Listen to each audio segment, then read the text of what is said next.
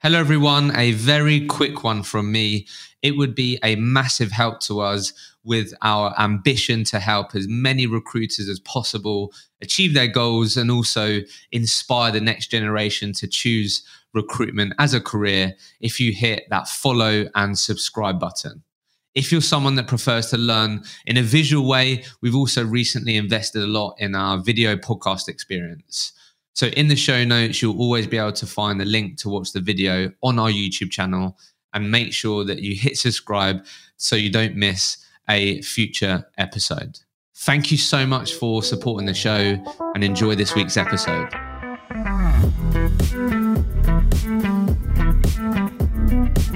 Welcome back to another episode of the Recruitment Mentors podcast.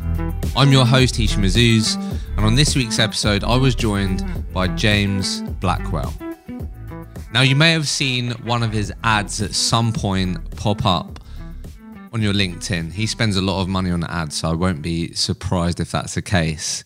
I always pay attention to what he's up to because I think what he's doing is smart, and I'm always looking to learn from how other people operate. So what you're going to learn in this episode is that James has gone on a journey where he's scaled his recruitment business to be doing 7 figures a year, and he is very detached from that business. He is not working in the business. He is always working on the business.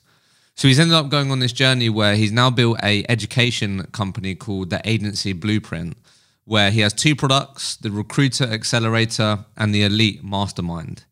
So he helps recruitment entrepreneurs, typically people that have their own recruitment business, who are stuck on that 5 to 10, 15 grand a month hamster wheel, where sometimes they have really good months, sometimes they don't have that very good months. And he helps them in a number of ways. We broke down how all of you can create client acquisition systems, how you can leverage automation, email marketing, LinkedIn automation, how you can go about using virtual resources to do your candidate sourcing, to do your lead management. We covered all the things that he teaches in his courses in this episode. So for any of you that are in that challenging phase of you're on your own, you're on an entrepreneurial journey, and you're not sure what route to take, or you keep finding yourself generating the same results, this episode is for you. I hope you enjoy it. And for those of you that are interested in potentially working with James and his team, use the link in the show notes to book in a call with his team, and you're going to get looked after because you've come through the podcast. Enjoy it. Into the episode. James, welcome back to the podcast. Thank you for having me, Hisham. I was just saying, we did this remote 2 years ago, COVID times, and hopefully I've improved my interviewing skills. No, like I said, you're a good interviewer, Hisham, so don't be too harsh on yourself. But I'm looking forward to today's episode because I know a lot's changed since the last 2 years, especially in the recruitment space and also my businesses. So happy to share some wisdom where I can. Exactly. So I think purpose of today is, like, why I was excited to get James back is I see the content that you put out. I get hit by your LinkedIn ads. I get your emails because I'm always curious to learn on how other people are doing what they're doing. So I think other people that listen to this podcast might have experienced the same. Some of the ads they might have seen, they might even be getting your emails. So I think what I'm really excited to do today is really just get into the nitty gritty of how you actually help people and what that actually looks like in terms of the things that you find yourself, you teach people, the systems, the processes. So we're going to really focus on that. But I thought, just to start, why don't you just tell us, give us the high level details of your own recruitment business, where it is today. Talk to us about, what it did revenue wise last year, or however your financial year might have been just gone, what you ended up GP wise, how many people you have in the business. Because I think what's really important that people know is with what you do, you're walking the walk. And I think that's important when you're in the education business. So let's just start there. Give us the details of where Ronald James is today. And then we're going to go into the Agency Blueprint and this journey that you've been on over the last couple of years. Sure, sounds good, Hisham. So those that maybe didn't watch the last episode, just to give you a quick synopsis of my recruitment agency and then Agency Blueprint. So I founded Ronald James almost a decade ago. So I think it's like over 8 years now. And that's really transformed over those years. So I think now to this day, it is pretty much self-managing without me. So now I live in Dubai. I manage that team remotely from Slack and Zoom. And obviously I've got a good team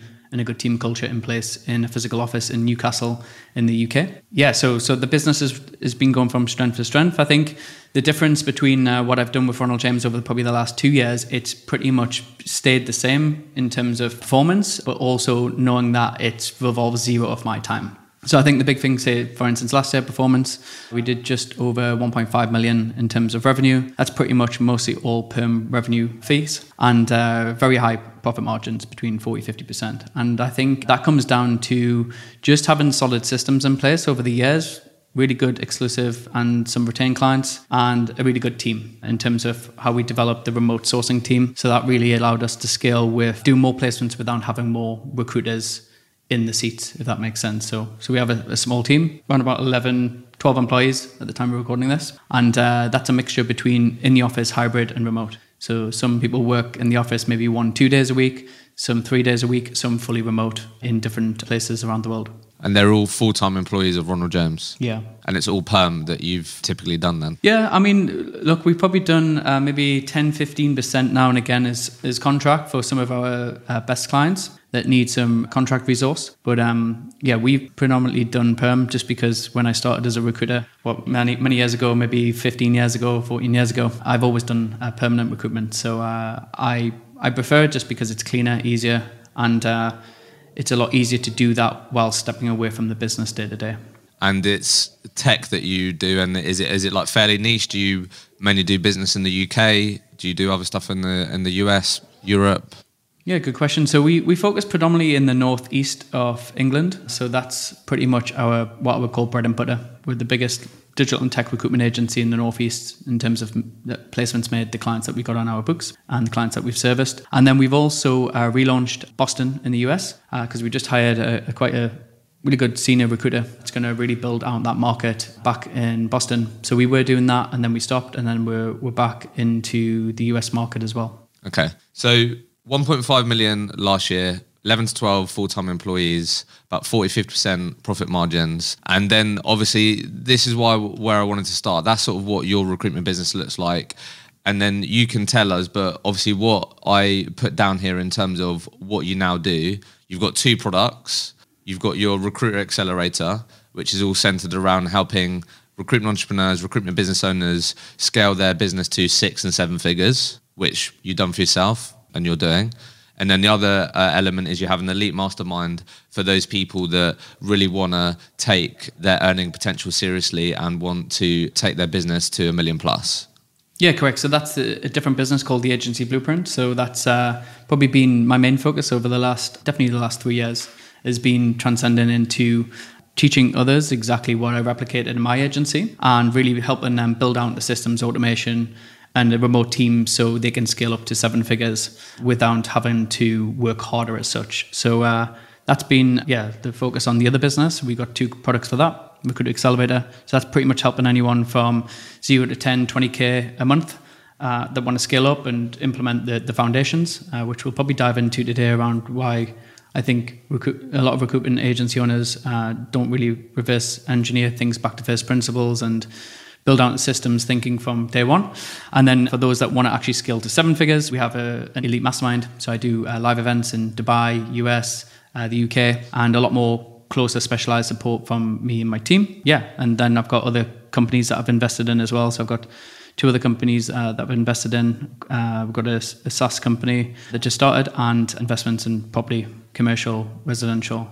And that's been pretty much the growth so far. And you obviously in preparing for this, you've told me sort of for anyone listening, this has ended up being like the real like sweet spot of people that you've ended up helping. You might be someone that you've been doing 5 to 10K a month. It might have not been that consistent. You might have some better months than that, some worse months than that. They probably work on their own. They know they need to change or create a business that's more consistent or less reliant on them.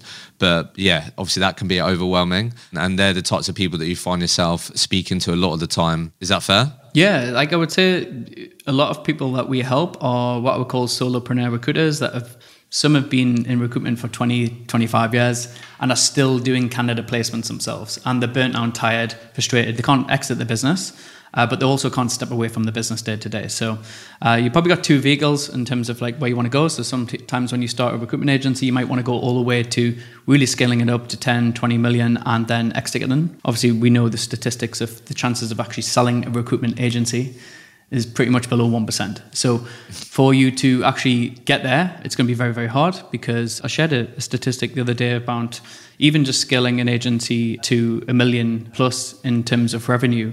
It's pretty much only 5% of business owners can ever get to that mark. And then to scale it past, or businesses past 5 million, it's pretty much 5% of that 5%. So, 1% of that 5%. So it's very, very difficult to get there. So a lot of people don't want to go the full spectrum of like building an agency to sell, or they maybe realize 1 year, 2 year, 3 year, and it's very, very hard. And there's a different way to do it. So I think most people that start a business as such, they want freedom, they want autonomy, they want financial freedom for the family and to leave maybe a legacy, but also to be able to work when they want, where they want, whenever they want. And you can do that with a recruitment agency if it's done correctly. You put the right systems in place, the right team, the right structure. Over time, you can get there. So yeah, we help a lot of agency owners that are either just around starting up and maybe 6 months in, and then they're struggling to get it past the 10, 20K a month mark without them having to burn to the ground working 60, 70 hours a week. And then sometimes like those solopreneurs that have been in the game a long time, or maybe at 1, 2, 3 employees, trying to hire 360 recruiters, it keeps failing. So then they're back to just dependent on themselves and maybe a VA. We help them streamline and scale their agency without them, like I said, being involved in it like 60, 70 hours a week. And that's what we're going to break down today. But I have. Let's just start with this. James, what do we say to the cynics that see your content, see the flashy stuff, see what you're doing, and think, what the fuck is this all about? This guy, this isn't going to work. Like, it's just one of those coaching things. They get you signed up and then, there isn't real weight to what they have to say, or they don't actually help me get to where I want to. What do we say to these cynics that I'm sure you've found yourself speaking to, or you might see the odd comment which you don't let affect you at all, go, nah, this is a load of bollocks that this guy's talking about. Let's just start there. What do we say to those people? And then let's get into the stuff that you teach people. Yeah, sure. I've helped over 600 recruitment agency owners scale their business over the last nearly 4 years. So I think what you tend to find, people on the outside, if they haven't invested in themselves before, they'll tend to have a stigma around investing in mentors, courses, masterminds. And look, there's a lot of people out there that are trying to sell different things,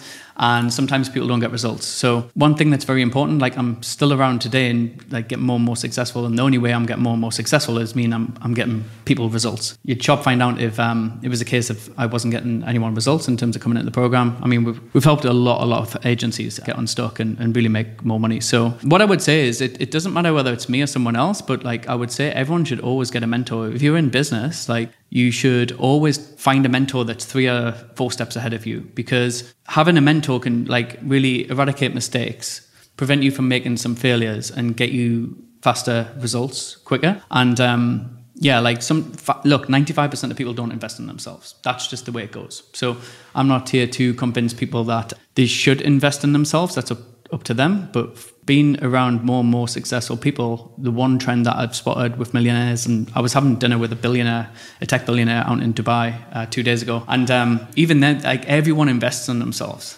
Everyone's had mentors, anyone that's successful. And the people that are set in their ways and thinking they can figure it out themselves, that's fine. But what gets you from A to B doesn't get you from B to C. So there's things that someone knows. So I always like take the wisdom quote of a mentor of mine that would share was, if there's someone that's got more money than you, and yes, we can go down the rabbit hole of success doesn't mean it's a definition if you've got more wealth. But let's say if we're in a business, we're here to make money at the end of the day. If you're not making profit in your business, you don't have a business. So if we analyze people that are successful and actually more successful than you and made more money than you, they know something you don't know. So if you want to be arrogant and not want to learn from them, that's fine. But just know that whether you like them or not, you will learn something from them. So I'm always an absorber, like a sponge. So if I know someone's more successful than me, I might not want to be exactly them, but I want to take at least 1% from them. Can I take some golden nuggets, 1 or 2 transitions that could help me make $1 million, an extra 10 million? And that's the mindset that I always go in with learning from people, is I'm always curious and I'm always open to learning more. And I think the people that get the bug of once they've invested in themselves once, they get some results. They start reading more, they start attending different events, they start getting more mentorship. Naturally, you're going to be more successful. Like that's just the way it goes. The more you invest in yourself, I've personally found the best investment is in yourself, not stocks, not shares. not crypto or anything else. Like to create your own net worth, when you look at people that have made 8 figures and 9 figures, their best investment is in themselves, education. It's a far greater return on any crypto, any stock, any savings portfolio. Because skills and experience is like the main 2 things that you have in your life. And those 2 things are going to last you a lifetime.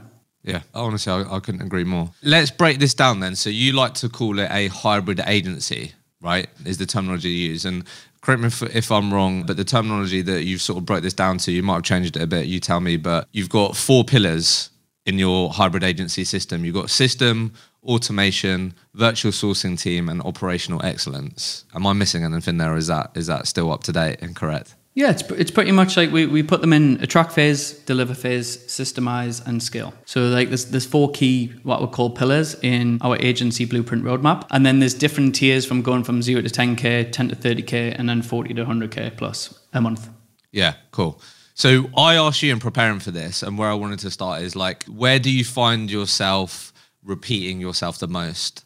And time again, repeating the knowledge that you're sharing, you're getting the same questions. And I think this is really relevant right now. So why don't we just start with having a set process to win clients? And I think this is really relevant right now with how the market's changed and what recruiters need to be world-class at or be spending more time on. And you said to me that, yeah, this is often where people fall short. The people that are doing 10, 20 grand a month, they don't have a system to consistently be bringing in clients, because we've all been there where, like last year, everyone's doing really well. We've got loads of job flow. And then obviously going into this first half of the year, that's reduced. It's like, oh, we need to be doing BD again. But obviously your whole thing is we need to create a system. So why don't we just start with, firstly, like what makes up this client winning system? What are the principles to it and what makes it up? This podcast is proudly sponsored by Sourcebreaker. And today I wanted to talk to you about sales opportunities and how Sourcebreaker can help. Because are you tired of the competition beating you to new sales opportunities? Do you want to make more placements from your existing resources? Who doesn't? Transform the way you work with Sourcebreaker. Revolutionizing recruitment with AI-powered technology, Sourcebreaker powers you with laser-accurate search results across all your sourcing platforms to build candidate pools filled with highly qualified individuals, all from one place, not from multiple tabs in different places. You will get perfect fit opportunities automatically tracking relevant vacancies and events in your market niche in real time, and pre-built automations that constantly scope your markets to deliver high quality results at speeds your competitors simply can't match. Head over to sourcebreaker.com for more information. Back to the episode. Yeah, great question. Yeah, so boiling it down, when we reverse engineer everything back to first principles and we look at the key points we need to implement first. But first we need a client map. So I call it the niche builders, but we need a solid way of knowing that any potential client that we could work with in our niche, we've got their data from. So we know who the hiring manager is, the C-suite executives, we've got their email addresses, we've got their LinkedIn profiles, all in a map. So I would like put in a Google sheet, and that's your master sheet. Okay, so once that's built, you never really need to rebuild it again. Maybe you could get a VA to top it up every 6 months if there's any changes, but that's the first thing, okay? And then the second thing, we need an attraction mechanism enabling us to go one-to-many to the market to try and get some traction with client leads, okay? So we need a lead generation machine, okay? So that could be a mix of email automation. So with email automation, it's not a case of just, okay, I'm going to just plug it into an automation tool and away we go. It's, okay, no, like we need to make sure that emails are hyper-personalized, they're to the right points of contact, you've got the right type of email deliverability, you've got the correct subject lines to get the emails opened, because half the time they don't get opened. You put in the right context in the email to get a reply, because the number one thing for an email campaign is not to really sell on the email, it's to get a reply, because you want to create a conversation, okay? And a lot of people get the stigma behind, I don't want to automate everything in my agency. Recruiters, it's a personal touch and it's human-to-human interaction. Well, Well, yes, it is. But you need leverage. You've only got so much time in the day. So the number one thing you need to do is automate the point to get to the conversation. And a lot of recruiter and agency owners don't do that. And it's like a secondary thought because they think, oh, well, I've already got like 8 jobs, 10 jobs, 12 jobs, or whatever it is. But they're not really thinking about the future because always you want to be churning through clients to get better and better clients over time, like naturally. Like when you first start off your agency, you take any client or pretty much anyone in the niche and you start to realize, well, these guys aren't really hiring all of the time, or they're messing me about, or they're low fees, or they don't pay on time, or they've got 3-stage interview process. So you constantly need a client lead machine to generate the other clients that might come through in year 2, year 3, year 4. So that's with the email automation. Then you've got LinkedIn automation. So like the next thing we help you build out is a set cadence in terms of a follow-up sequence to nurture potential client leads through LinkedIn. But obviously, once you've got volume there, you need a virtual team that's going to manage that because you can't manage those inbox. Okay, so then what we call a nurture pipeline funnel, we put that into a different tool. It's like a mini CRM that sits in your email account that can nurture maybe responses and yes responses. So obviously, once we get a yes response, that's the ultimate goal. Okay, so let's say like a client puts a hand up and say, yes, can you send me the CV, or I'm interested to learn more. The next thing that most recruiters fail to do is just, obviously, you pick up the phone, you give them a call, and you walk them through the requirements, and then you're talking about your terms and maybe pitching yourself. I think it's very, very important to convert a client and walk them through a custom experience that we call as the signature sales system. So we help you develop a signature sales pitch deck. So it's between 18 to 24 slides, and it's actually walking that client through the problems in the market, your expertise in the market, what's going wrong with their current hiring process, and assessing their needs and giving them a prescription and a solution of why your services are different. So I talk about unfair advantages in the market. So we really pitch in around this is what we do differently with inbound marketing, with strategies, with automation, with the way we've got our remote sourcing, video outreach, all these voice note follow-ups. Everything that we do differently, we've packaged together so the client can be comfortable knowing like, wow, these guys are doing something slightly different. And I understand why they're charging a certain fee or package. And then at the end, we package it together. So I call like a platinum, gold, silver package. It depends on how you customize the pitch. But you're always either pitching for retained or exclusivity. And then the third part might be contingent. So that's like the trifecta of the signature sales system. And that traditionally normally gets 8 out of 10 closes. So it should close a client 80% of the time. And I've done that. I've perfected that for the last 8 years. And we've had like, I think probably between every agency we've had on board, maybe $30-40 million of revenue that's generated over time. So let's talk about the first part of that, because I think we're not going to be able to showcase how we're different on what we do if we're not getting the leads. Like the leads is the actual just complete lifeblood of a business, right? When we're in this type of business. So I just have 1 or 2 things I just want to sort of drill down here. We've heard multiple times on this podcast. So again, if you're making notes right now, do you have a market map? Are you consistently building your market map? Every single top performing recruiter does this religiously. So not surprised that, James, you started there, where you need to understand who are the main players in my market and in my niche. And if I do find a new one, that information is going somewhere and it's added to the companies that I know I should be able to deliver for and solve problems for them. So we've got the market map. Let's just focus on the next 2 bits, because I think that's what people will be most interested in. So in terms of, let's just start with the email automation part, right? So what we're talking here, James, are we speccing out a shitload of candidates? Is that typically what people lead in with? Like you said, the objective is to get a reply. So what have you found to be the most effective here? What have you found that is mainly working for the people that you work with? Is it that just coming up with a system to send out loads of CVs and loads of candidates? Is it just getting really smart with personalization and talking about the pain points that we know these people have? What's the key to that email part? Because a lot of people use emails, but it's about doing it effectively, and people don't want to just become spammy and just fall into that category. So what's the important part there?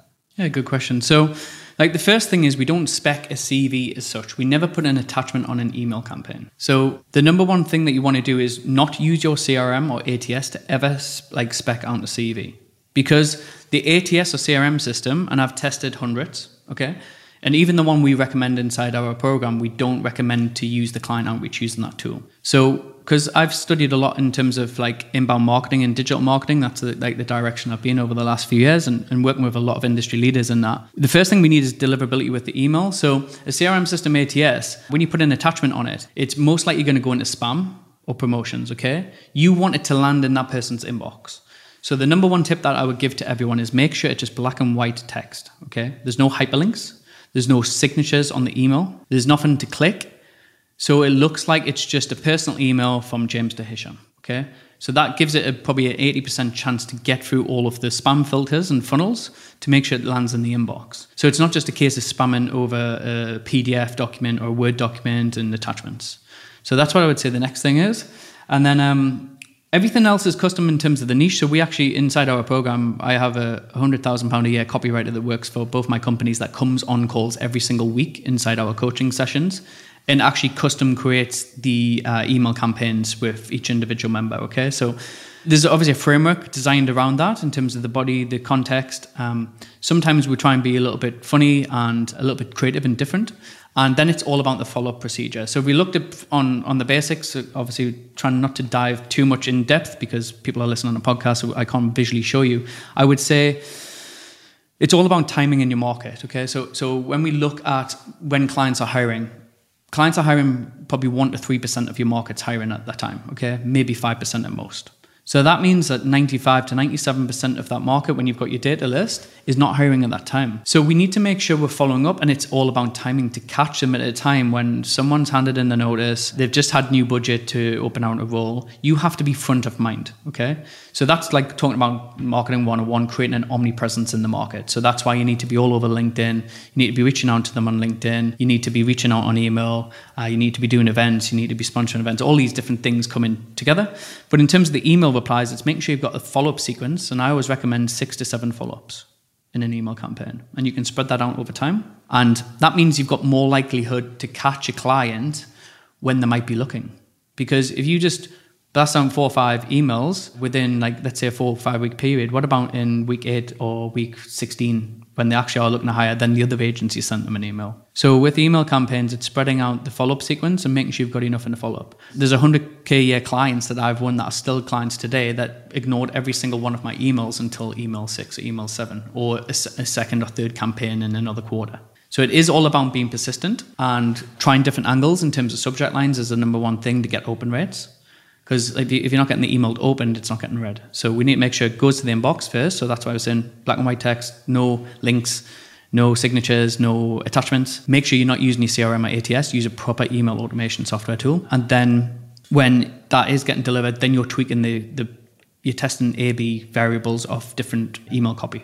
And we change that a lot of the time. I mean, you've all got the ability now to use ChatGPT. So ChatGPT is good in terms of you could see, whenever I see good email or good cold outreach email that like sort of grabs my attention, I save it in a folder with my executive assistant. Then we'll go through them maybe once a month with my copywriter, and we might spin out 4 or 5 different variations of them. Okay. So we'll always test different variations. So it's like signing up to different people that are doing B2B outreach, seeing what works and testing. You can still pitch in a candidate as such, like an MPC. Obviously, that's been going around since the test of time in recruitment. Still works, but I would say it would still work with bullet points and follow-ups. And then what I like to do on replies is we do a customized video outreach to the response, okay? So when you get a maybe reply back, or maybe thanks for reaching out, but just not yet, doing a customized video to follow up with the client or potential client is what I would recommend to nurture them. Interesting. What, like, people are going to be thinking this, like, what tool do you get people to use typically on the email? Doesn't matter. The tools I would recommend, something like reply.io is good, email automation software tool. You could use something like Apollo. I believe in pick the best tool for the job, okay? So when you come inside our program, I give you the recommendations of the tools that we've tried and tested for over a decade, okay? And there's always a new kid on the block in terms of a shiny new object tool. Oh, wow, this is the all-in-one solution. There's no such thing as an all-in-one solution that does everything. I've never trusted them. Every time there's a new tool out that incorporates LinkedIn automation with email automation and finding email leads and finding phone numbers and everything else. Like, you can't be the master of everything in the software tool. So I picked the software tool that just focuses on email automation, and that's all they do. Best tool for the job. Makes sense. And then if we get this right, and then we'll go on to the LinkedIn piece, if we get this system right, how many of these emails do you think should be going out daily, weekly, if we've got this system going repeatedly? Because I think that'd be an interesting insight to people. If I think when I was in a recruitment business, I wasn't doing any of these emails, consistent things. It was me personally writing the email, like phoning people, like just the typical thing. So if we get this system right, I know it always varies, but typically how many emails then are we probably sending out and going out out daily, weekly, do you think? Yeah, so obviously your email's got a threshold in terms of deliverability. So if it's a brand new email domain, you need to warm up your inbox. So use a tool like Warm Up Inbox, for example, to warm up the inbox. So you know it's going to be delivered in the inbox. And then you want to make sure you use an email deliverability test tool. You can just go on Google and test your email. So as long as it's like an 8 or 9 out of 10 deliverability, then you know it's good to go. And then what I always recommend is buying maybe 3 or 4 other email domains. You can buy as many as you want. But for example, ronaldjamesgroup.com is our website, but I've got ronaldjamesgroup.com.net, .ai, .co.uk, .io, for example. Like we've got lots of different subdomains, because then you can run different email campaigns through the different providers. Okay, so then going from 50 a day, which is normally the threshold, you can maybe push it up to 100 a day, but 50 is normally the trend. You could have 4 domains, so that's 200 emails going out a day. Now then it goes back to your client list. So when you're mapping out your niche, have you got enough potential clients in your market niche? So I always recommend you want to have at least 2,000 to 5,000 potential clients that you could work with over time. So as long as you've got that, that's like, let's say there's 5,000 companies, 2 to 3 points of contact. So you've got either 10,000 to 15,000 in a data set that you're going to run maybe 200 emails a day to. And then how does this differ on LinkedIn then? Because I think obviously, correct me if I'm wrong, but Dripify is something that you use, right? Or encourage. Yeah. So I've heard a lot about that. But what differs in LinkedIn? And so we've done all the upfront work. We've got the emails going. We've got the deliverability. We've got a 6-7 step email process, which is encouraging people to reply or booking a meeting with you. So we've got that going. What am I now doing on LinkedIn then as well to accompany that? This podcast is proudly sponsored by Vincere. Today, I want to talk to you about the power of the recruitment operating system. Disjointed tech systems are painful for growing recruitment companies. Too much admin, bad data, and no visibility. It's holding back recruitment organizations. Meet Vincere. Vincere is the creator of the recruitment operating system, a modern operating system for recruitment and staffing agencies worldwide.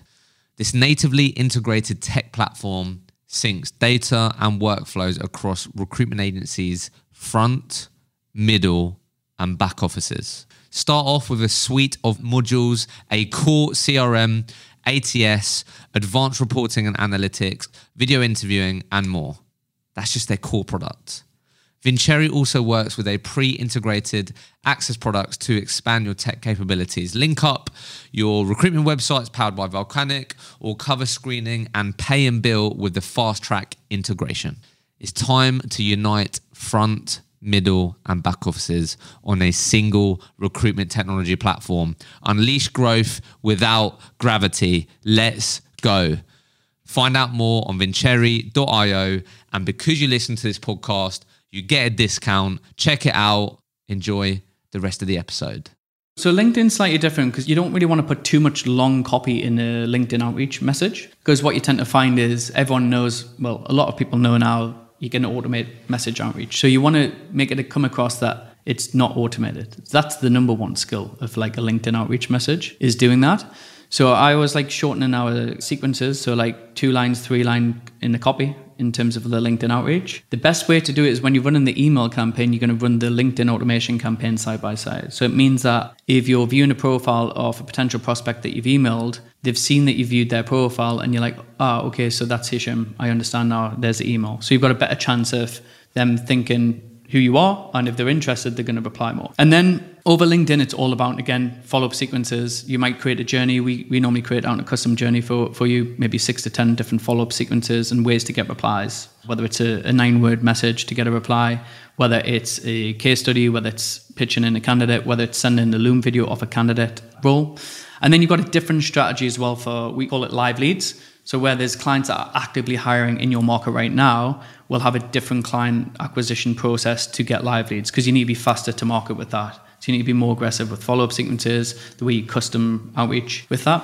But LinkedIn automation, the number one goal is to get the connection first. So a lot of people get it wrong where they're trying to pitch either on the connection invitation. So it means it's just an automatic decline and they're not going to get accepted. So you've got to make sure the profile looks strong. So, I mean, again, back to first principles on LinkedIn. You can't just bolt on a LinkedIn automation tool. We've had plenty of people before they joined us thought LinkedIn automation doesn't work because they did it wrong. The LinkedIn profile wasn't good. the title, the background, the profile picture, the body of like your LinkedIn profile, that needs to look good. Then it's making sure you send the right invitation request and not selling too much on the connection message, and making sure that you're not just pitching straight away when they connect. Because on automation, you could all of a sudden you get a connection request and message one goes. You don't want to do that, because then it definitely looks automated, yeah? So there's different nuances that you want to make sure you install in your LinkedIn automation machine to make sure that the follow-up sequences are correct. Now, the biggest problem most agency owners have that come to us is if they've done that, they're overwhelmed, because then all of a sudden they've created more work for themselves because they can't manage their LinkedIn inbox anymore. They're looking on a weekend in the phone and they're like, wow, I need to respond to this one. And you've got so many messages and it gets messy. So that's when we build out the virtual team. So they're going to handle that lead funnel inside your LinkedIn account. And the same with the email funnels in your emails account. Because as you scale with volume of automation, it breaks because you haven't got anyone to manage it, and you haven't got a process, a SOP to make sure, well, this is the process when a lead comes in, or we're going to reply on LinkedIn. Yeah, I'm not surprised by that.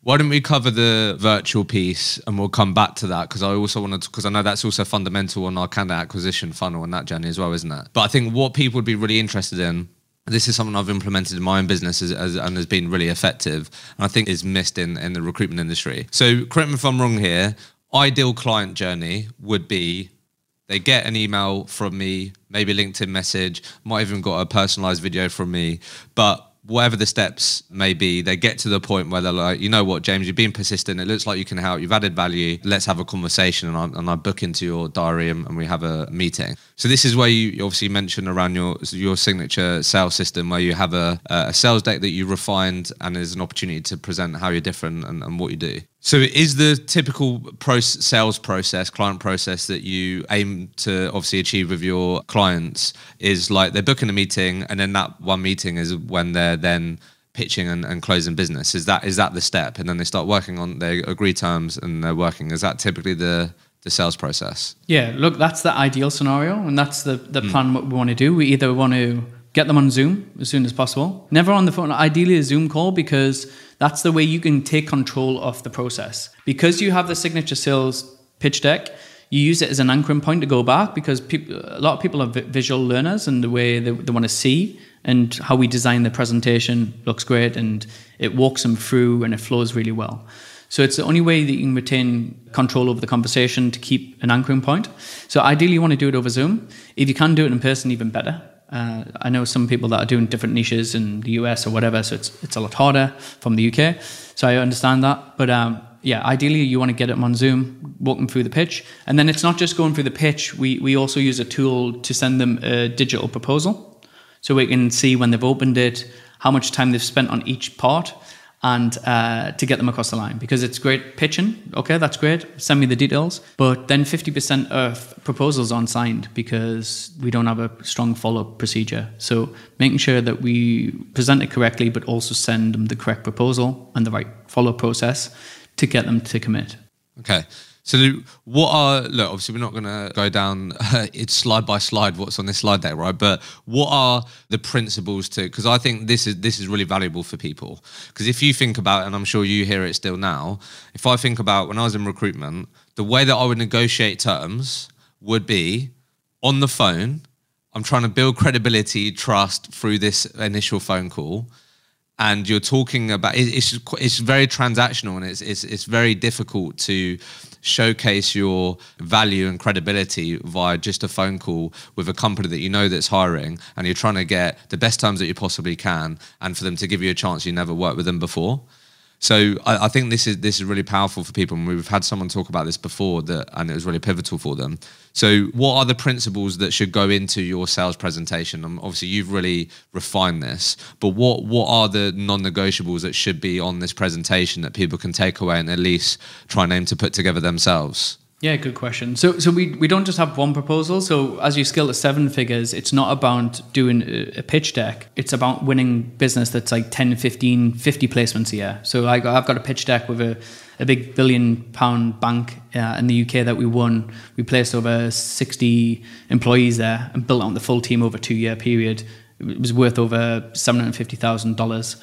And that pitch deck is like 78 slides. It took me a long time because we had to go through a full C-suite executives. I had to go to the headquarters in Edinburgh. There was 20 people around the room asking me different strategies. And that was all around inbound marketing strategies. So building out career page websites for them, video, social media, tech events to capture the audience. So as you ascend your agency, there's a different type of signature sales pitch deck, I would say, that you can really package up retained in the outsourced in-source model. And that works really well, especially in today's market of like actually looking after all of the recruitment services of a company once you've established in a niche. That's the next level. But if we're talking about the basic, just simple signature sales pitch deck that we use, the first thing is the introduction. So you want to face the problems head on. So we have a slide that will be say the problems that you're facing right now. So I understand you, Hisham, because you may be struggling to hire XYZ candidates at the moment because you haven't got inbound systems to get them. The business is struggling to retain this type of level of candidate because of XYZ. You may be falling behind on projects because of these issues, and like 5 or 6 areas of the problems that they're facing. So they get that you get the market, okay? That you understand salaries have increased by 30%, and here's the trend, for example. And then you recognize, and look, this is what I do, is traditional methods do not work. So I'll say like job boards are in fast decline. Developers don't openly apply for jobs because they're not actively looking. Average developers getting maybe 50 to 100 messages every single week on LinkedIn. Cold calling, developers hate it, doesn't work. Company adverts, you're not really getting any responses. So I'm recognizing with them that the traditional methods of recruitment aren't working anymore. We need a different solution. So then we walk them through like, well, how our system helps to implement in their business to not only attract, but also retain good employees. So we talk about focusing on the passive, we call it a passive digital automation funnel. So we'll say, look, we know 80% of the developers in the market are not actively looking for a job, but they would be open to move if all things were right. And this is the content, nurture, engage, convert strategy that we do. And then we'll show all of the different tools we use, our virtual sourcing team, all of the email campaigns, the way we do events and webinars and everything else, and how our database has got everything in the market. Like a lot of different strategies and unique point tracking open system of emails, so we know when a candidate's potentially looking to move, for example. So we will show them like the marketing piece of like what we do differently to a traditional agency. Because I like saying that we're more a hybrid agency, we're more a digital marketing recruitment agency. So we're leveraging technology, tools, systems, remote teams, and clever strategies to engage with candidates. Then we'll walk them through, I call it a 10-point matrix scoring system of like how we analyze a candidate before we present to them. The areas that we focus on in the business, so like authority, automation, like making sure the database is correct, the events, webinars, like career sites, and then the type of clients that we work with, and a bit of storytelling. So walking them through, I'd always create a custom slide or two around a company that was similar to them that we helped, and they were stuck and they had this problem, and this was a solution, and this is where we placed 5 or 10 developers over the year, for example. So they can resonate with that. So like the closer you've got a company that was similar to them, the better. Then I talk around building a moat around the agency and like trying to get control of the market. So we build what are called talent pools for their business. So we take them offline from an email, and we've got like a tool that we use with Trello to actually send candidates and walk them through a flow. So I'll try and get my client to use that. So that means that other agencies that are sending traditional emails via CV. This client's used to using Trello now, and I communicate with them in Slack, for example. So we move an interview process, they can visually see everything, and they can move them through a process a lot quicker. People try and use their own ATS, it's got this plugin. Look, it's never going to work. Client's not going to use that. But that's why we built something that was a tool that definitely a lot of tech companies use. We walk them through like the hiring plan, so we create a bespoke plan for them. We'll walk them through the end-to-end hiring process. So we'll show them a visual map of exactly what happens day one with requirements, project kickoff, to igniting the passive talent funnel, to the talent pool to help building their brand in the market as well. Because us as recruitment agency owners, and a lot of agency owners should use this, is you should leverage your brand. Your brand in your niche is a lot bigger than the company that's hiring for that talent. So for example, if a company in the Northeast is hiring a developer, the likelihood of them getting them using us is going to be 10 times more likely, because collectively on our LinkedIn profiles, we've probably got like 100,000 connections engaged, like on news feeds, etc. So we help them build their brand and like create more awareness in the market for their company. Yeah, so we're walking through end-to-end hiring process, the delivery plan, and then we package up the services at the end and bundle it together of, like I said, retained, exclusive, or contingent. 2 things I love about that. Thank you for breaking that down. 2 things. One, as you all know, oftentimes the perception of what recruiters do isn't the reality of it. So all those things that you just said then is going to showcase when you get to and this is how we work, these are our terms, this is all that. They've obviously gone on a journey to actually understand what the fuck happens like when they work with them, right? Which oftentimes is difficult to do when you're on a phone call saying, no, we work to 20%, that's what we do. And it can, and like you've taken them on that whole journey, first thing. Second thing, what I really like about this is what you're teaching people to do for their own business. They then can use those systems and approaches with their clients. Exactly. Right? And I think that's super smart. You're practicing what you preach. You're doing what you do for yourself, but then you're able to then offer that and speak to companies, and it will be a point of difference, and it will be something that hopefully can achieve obviously better results more quickly and in a more effective way. So I think that's super smart. So why don't we move this on to then like the sourcing piece, the sort of outsourcing piece and the remote piece, because that's also fundamental. So again, correct me if I'm wrong, it sounds like, I think when we last did an interview, we spoke a bit about remote teams and stuff. It seems like you've had obviously so much experience over the years in dealing with remote people and having outsource resources that you can use.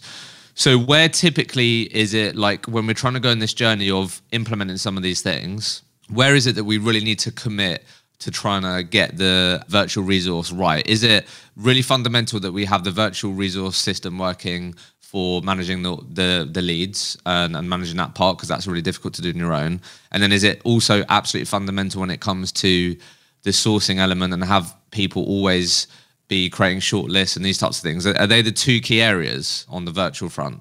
Yeah, it's a good question. So it's split into two parts now. So first, you've got what we call like a virtual team that is handling, maybe from the Philippines, that handles all of admin, all of the lead funnel, all of the follow-up sequences, okay? So that's just like, the first thing that you need to do is get your VA system in place so you can stop doing tasks that are worth $10 to $50 an hour, okay? So we can systemize that, we can create a step-by-step process for that. So all you're doing is speaking to high-quality clients, doing the pitches, winning the business, handing it off to your delivery team. That's the ideal solution for a business owner. The second thing, and the most important thing now that's been the biggest shift, and this is probably the best training that I've developed for probably the last 3 years, is what I call the marketing sourcing system. So this is where you get marketing sources from a different country that are doing video outreach, they're doing voice note follow-up, they're doing all of the marketing in your business, they're doing all of the social media, and they're actually sourcing candidates, replying backwards and forwards, nurturing candidates in your niche to then book qualified calls into yours or your recruitment consultant's diary. So all they're doing is got a day worth of calls for qualified candidates for their live jobs. They're doing the candidate interview over the phone, qualification, sending CVs, getting interview feedback, closing deals. Because once you get that system up and running, these are the hardest things to get going. Because it's great if you hire talent, and some people try and hire 360 recruiters, then all of a sudden they haven't billed for 3 months, or it cost them too much money. They went back to just doing it themselves because they were billing 20K a month for themselves. If I had 2 recruiters, and now they're pretty much losing money. So, and then the struggle to get past that. That's because they're trying to scale with a business that is going to fail. It's not like on a house of cards. They haven't built the systems to generate clients, enough volume for not just them, for the rest of the team. A consistent way to get them either exclusive or retained, because you want exclusivity as a minimum, ideally because it gives you more time to fill the role. So it gives your team time to deliver. As long as you can deliver within 21 days or 30 days, there's no reason why you can't get them exclusive. Like most clients would prefer to work with one partner or two talent partners. They don't want many others. So the marketing sourcing system is the next thing that you want to get right, along with the virtual team. They can be both remote, so they're not in the office. They can run itself, and they're quite cheap. I mean, I reverse engineer the modeling for the payment structure for the sourcing team. So a lot of people inside our program have hired 3 or 4 of these sources, and they've never had to do any sourcing again. So they're out their own LinkedIn inbox all of the time. They're not having to worry about generating candidates anymore. And each employee, depending on where we hire them from, is around about $1,000 to $1,500 a month in terms of cost. But they bring in a 10x ROI or 1,000x ROI. You're paying them $1,000, they bring in a $10,000 fee. Like, it goes back to investing in yourself at the start compared to stocks and crypto. Like, if you've got a model where if you hire one person and they're going to give you a 10x ROI or 5x ROI, why wouldn't you double that and triple that? So it gives you a really agile model that you can bolt on. Look, it sounds great. Right. And I've had my own experience. Like I use a VA. You tell me where people maybe overcomplicate it or have the wrong perception of thinking that getting to the point you described, that's never going to work. Like, they're not going to be as good quality as James says, or like it's just going to be way more difficult than you make out. From my experience, I feel like the really upfront work, which then pays dividends to get to the point which you described, is all of that upfront work of mapping out the systems. When this happens, do that. This is what a good candidate looks like. This is that. And it's all those steps. That's the part that is painful and you have to do. But if you get really good at making it really easy for James to follow step by step, when this happens, do that. When this happens, do that. Then you've got a way higher chance of this type of approach working. But you tell me, like, do people often think, oh yeah, I'm going to get to the point where James says, but then have nothing like documented, no like steps thing. And it's just crazy to think that you can get someone to a point where they're doing good quality work and getting the types of people in front of you and doing what they need to do. What are the assumptions that people get wrong here, and where are the things that people often fall short of to get this system going? Well, one, they've never done it before, so they're trying to learn it themselves whilst being a recruiter and run a recruitment agency. So the chances of that being successful are very, very slim, which goes back to go and find someone that's already proven that it works, learn from them and implement it a lot faster, and you're going to stick to it and you're going to get better results. It's very simple because as a recruitment agency owner, you have not got enough time. Like the last thing an agency owner wants to do is, I'm hiring a VA, I've told them to do this and that and they haven't done it, it hasn't worked out, and then they quit. So you're either going to be prepared to put in extra work, which is an extra 10 hours per week to train them, build the SOPs, the follow-up sequences, get it dialed in, because it's going to take 6 months to dial in if you're doing it yourself. 6 to 12 months, because you're going to have to learn the hard way because you can't cheat it. Or you paid someone that's already been there, done that, and can just replicate the steps and plug it in. So for instance, for our marketing system, which was a good question you asked about, it all sounds great. We give 6 months training academy with all our sources.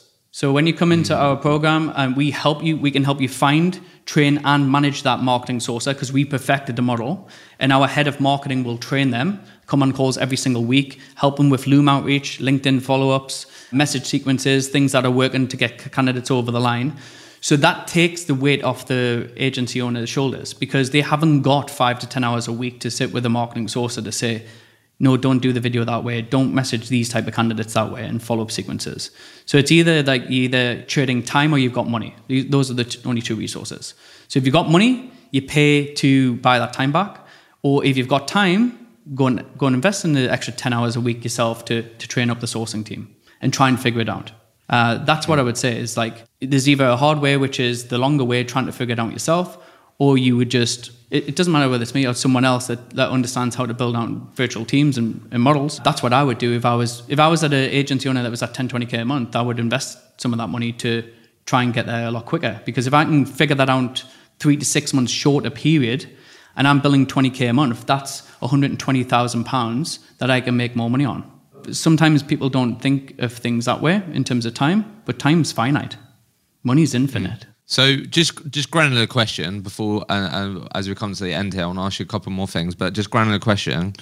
Are these people messaging people from like Hisham from Ronald James is messaging you, or is it typically set up where it's like James, the founder, is messaging you? How have you typically approached that? What does that typically look like? Yeah, so with the marketing sourcing system, it's the person. So ideally we'll have most likely it's a female in this role because they're good at social media marketing and they want a career. So we'll always pick people that have got social media marketing skills, and they're the ones that are doing the video outreach. So it's their LinkedIn profile, and they're the ones that are mastering the sourcing, and all they do is the sourcing. So they live, breathe the candidate in that market. That's it.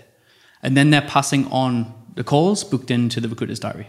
Because recruiters don't do that. They don't want to do that. Like a skilled recruiter is good at speaking to candidates over the phone, doing interview qualification calls and closing deals. Getting them to source correctly on LinkedIn. They'll mess around on the newsfeed for a lot of time, liking different posts, making stupid comments or whatever it is in the inbox. And they will go to the shortest cut route to success. So if they can just in mail 3 top candidates, get 2 replies, get 2 CVs, job done. But that's good. They can still do that, but it's the rest of the market they're not going to outreach to. Are they going to video outreach to all of the rest of the 120 on the shortlist? Probably not, because they haven't got time, because they're working maybe 8 jobs, 10 jobs. So look, so much value here, and you've really gone into detail and communicated things really, really well. So I think this is really going to get people thinking. But then I think when I was asking you around what are the common light bulb moments that you find people you work with have, I think the other thing that we haven't spoken about here, so let's speak about it, is I think you said to me, never learn the skill of owning a business. So for me, that sounds like a mindset piece, or like, I don't know what, like how fundamental is really shifting your mindset here? If I'm in that hamster wheel of 10, 20 grand a month last month, and it was 5 grand a month the month before, what sort of mindset and different framings and different perspectives have you found yourself have to help people arrive at or create for people to get to a point where they're earning more money, they're working less in the business, more on the business, or doing more of the things that they enjoy, and they're able to get from that 6 to 7 figure? What are the mindset shifts in order to do that? Yeah, well, everything goes back to mindset. So like spend a lot of time strengthening it, because it's the only thing that will ensure that you don't break. When you have bad months or recessions come and everything else, it's your mindset that stays strong. And I would say, like, what gets you from 6 figures as a recruiter and a solopreneur will not get you to 7 figures. You need to become a different version of yourself.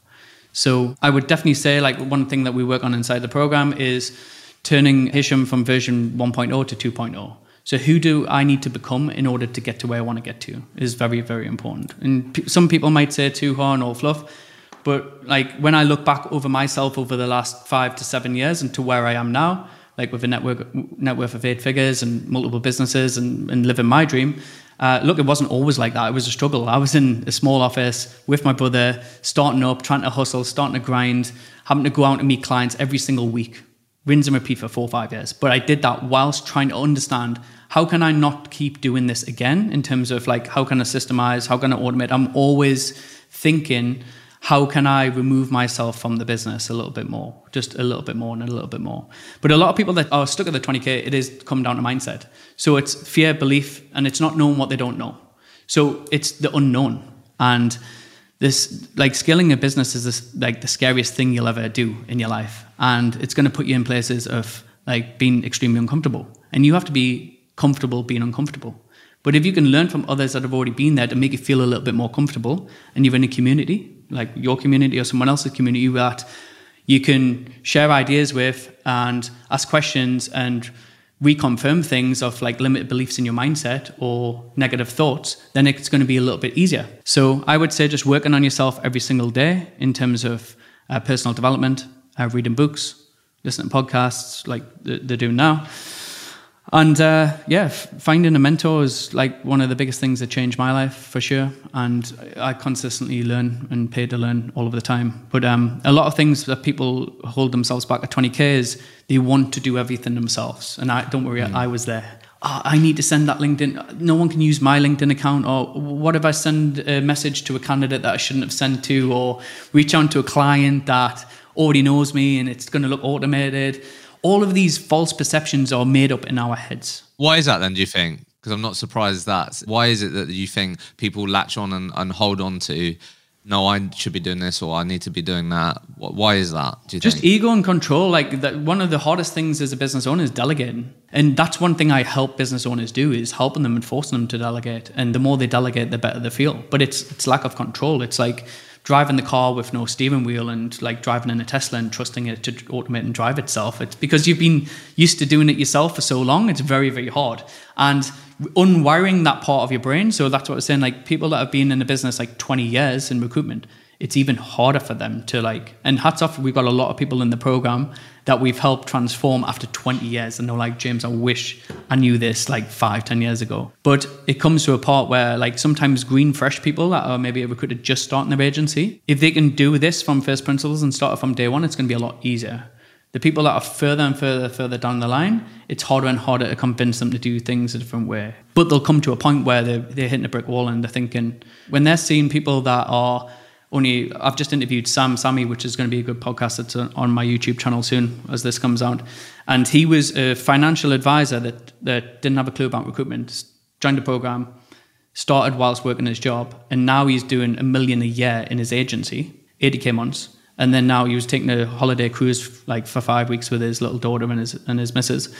And the reason why he did that, he was just green. He just absorbed every single bit of information and implemented. He didn't have another voice in his head questioning, well, this isn't going to work because we tried this before, remember, Hisham, in a different way. So, and then what you'll tend to find is people that are stuck at 20k months 20 years in. Why are you still stuck at 20k months when someone else is at 80k months? There must be something wrong with my mindset, or I should be just open to trusting in a process that I just don't. I clearly have got to where I've got to, A to B, which is great. But like I said before, if it gets you from B to C, it's a different process, different strategy, different system. You need to learn maybe from someone else to show you the way, because you can't see around those corners you haven't been through. Yeah, no, I love it. Look, I've always, whenever we spoke, always respected the journey that you've been on and how you're helping people. I've literally had like 3 conversations this week with solopreneurs who, you know, are lonely. It's challenging. They don't have a community. They make decisions and think, was that the right decision? Should I be doing that or should I be doing this? And as you'll know, most people start their own recruitment company. And what they then do is, right, I'm going to start my own recruitment company and do it the same but different. And this is what I'm going to do that's different. So a lot of these recruitment companies, and when people go on that recruitment entrepreneurial journey, oftentimes just do what they've always done, but maybe 10, 15, 20% better.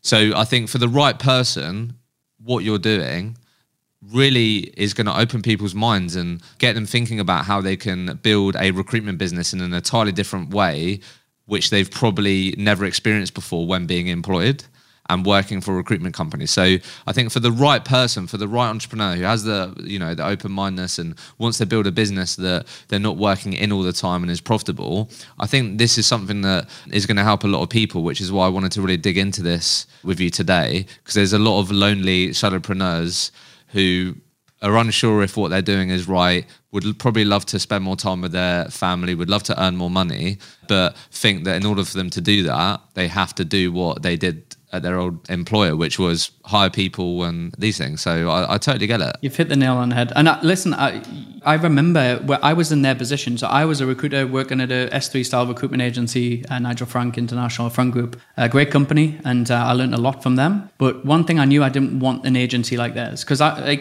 imagine me leaving there, and that's like worth 200, 300, 400 million, and it's a big empire. I can't replicate their model, just me.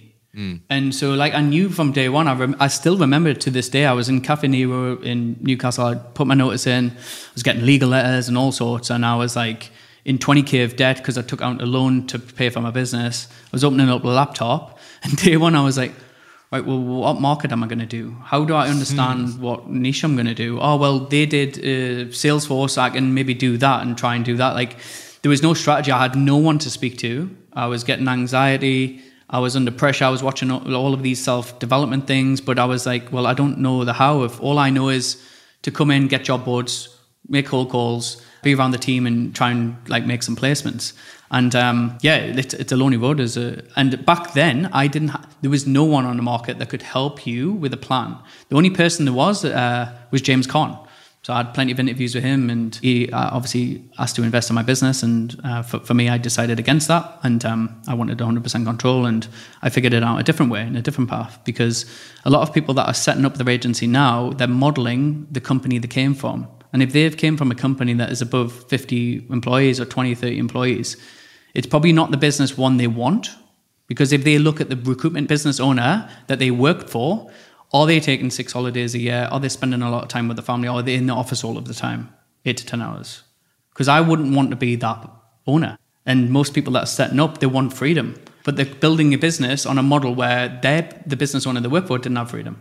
So they're trying to emulate that, and then they haven't got the financial resource to do it. Then they're trying to learn how to be an entrepreneur, how to grow a business, how to build the systems, and attract talent. No one's going to work for you if you haven't got financial backing, a track record, and some really good clients and some systems. So that's why I help you build out the candidate attraction piece, the client attraction piece. So then at least when you're hiring, you've got a better chance to hire someone good, because they're coming into something that's slightly different, that they can maybe make more money whilst just working 9 to 5 as opposed to working 8 till 8 back in the day when I used to have to do that. So look, if I'm listening to this right now, I've been hovering at that 10, 20K a month mark. I might have had a few bigger months. I might be on my own. There might be just 2, 3 of us. And what I've learned today is really interesting. But there's one thing, listen to this. And there's another thing, being committed financial investment, emotional investment, community, all these things. So how do people typically end up being able to speak to you or find out if any of your products can help their business or be a good fit? Yeah, awesome. So they can go to agencyblueprint.com. You can book a call through there. I'm sure maybe you'll put a book a call link with one of our team. Look, we'll at least give you a plan. We'll see if we can help you or not, because we don't take on everyone. I'm not going to take on anyone with no recruitment experience at all, for example, and it's very rare in those cases unless they've got big commitment and they've got a good network in their own niche.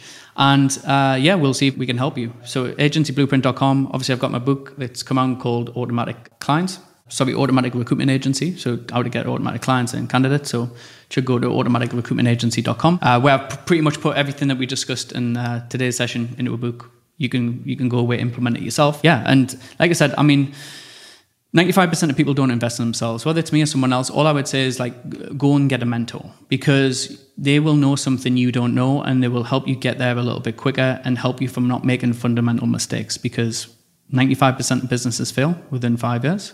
So try and make sure that you're not in that 95%. And hopefully that episode was useful, and I'm happy to answer any questions. If anyone wants to reach out to me on LinkedIn or on our website, then I'm more than happy to help. Sometimes I go live maybe once a month on webinars on LinkedIn.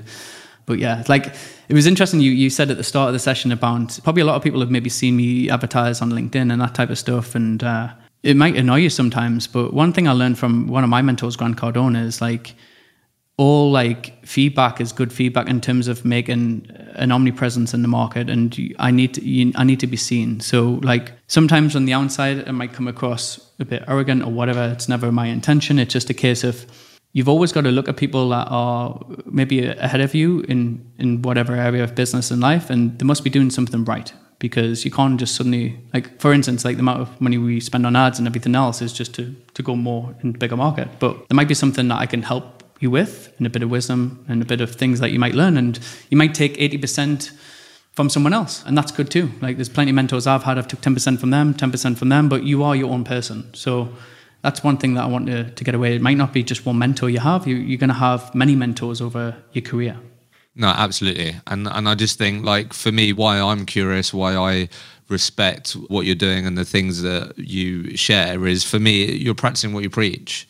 If I end up on a call with one of your team because I've seen your LinkedIn ad or as a message or as one of the emails, I think it's so important when you're in the education business like you are, a coaching business, you got to practice what you preach. There's nothing more worse than taking a life advice from someone that hasn't trodden the path that you want to trodden on. So, James, keep doing your thing. I think it's great what you're doing. It for the right person. I think it's a great help, because I've spoken to individuals that have worked with you and it's been absolutely pivotal for them. So keep being you, James. Appreciate it. And thanks for coming on the pod. Thanks, Isham. And thanks for everyone for listening. Thank you so much for listening to this week's episode. I hope there were plenty of golden nuggets for you to take away. As you'll know, I'm your host here of the Recruitment Mentors podcast, but I'm also the founder of Recruitment Mentors. We're an online subscription-based learning and education platform. We're on a mission to help thousands of recruiters achieve their professional goals and successfully progress their careers through modern and engaging online learning. If you're a recruitment business owner listening to this, there's a good chance that you value self-development, personal development. You're trying to develop a culture of continuous improvement. But we've partnered with a number of growing recruitment companies who were struggling to understand how they can invest more in their people, how they can upskill them more quickly without spending more time, without having to spend thousands of pounds of external trainers. And we've ended up being a really great fit, modern fit for recruitment teams. We can ultimately help you get more out of your teams by giving your people access to modern and engaging online learning, which they can access on demand. The thing that's really cool about what we're doing at Recruitment Mentors is that all of the people that your teams are able to learn from and the people that are delivering the learning content are people that are in role right now. They're billing, they're actively facing the challenges that your teams are, and a lot of the time they're amongst the top performers within their companies, which means your teams are going to be way more confident to learn and spend time on their learning when they know they're learning from people that are doing it right now, have been there and done it. There's nothing worse than feeling like training is not relevant and not current. The best place to find out more about Recruitment Mentors and if we can help you accelerate your team's performance is send me a message on LinkedIn, connect with me on LinkedIn directly, and I'd love to connect with you and find out if we can help you get more out of your people.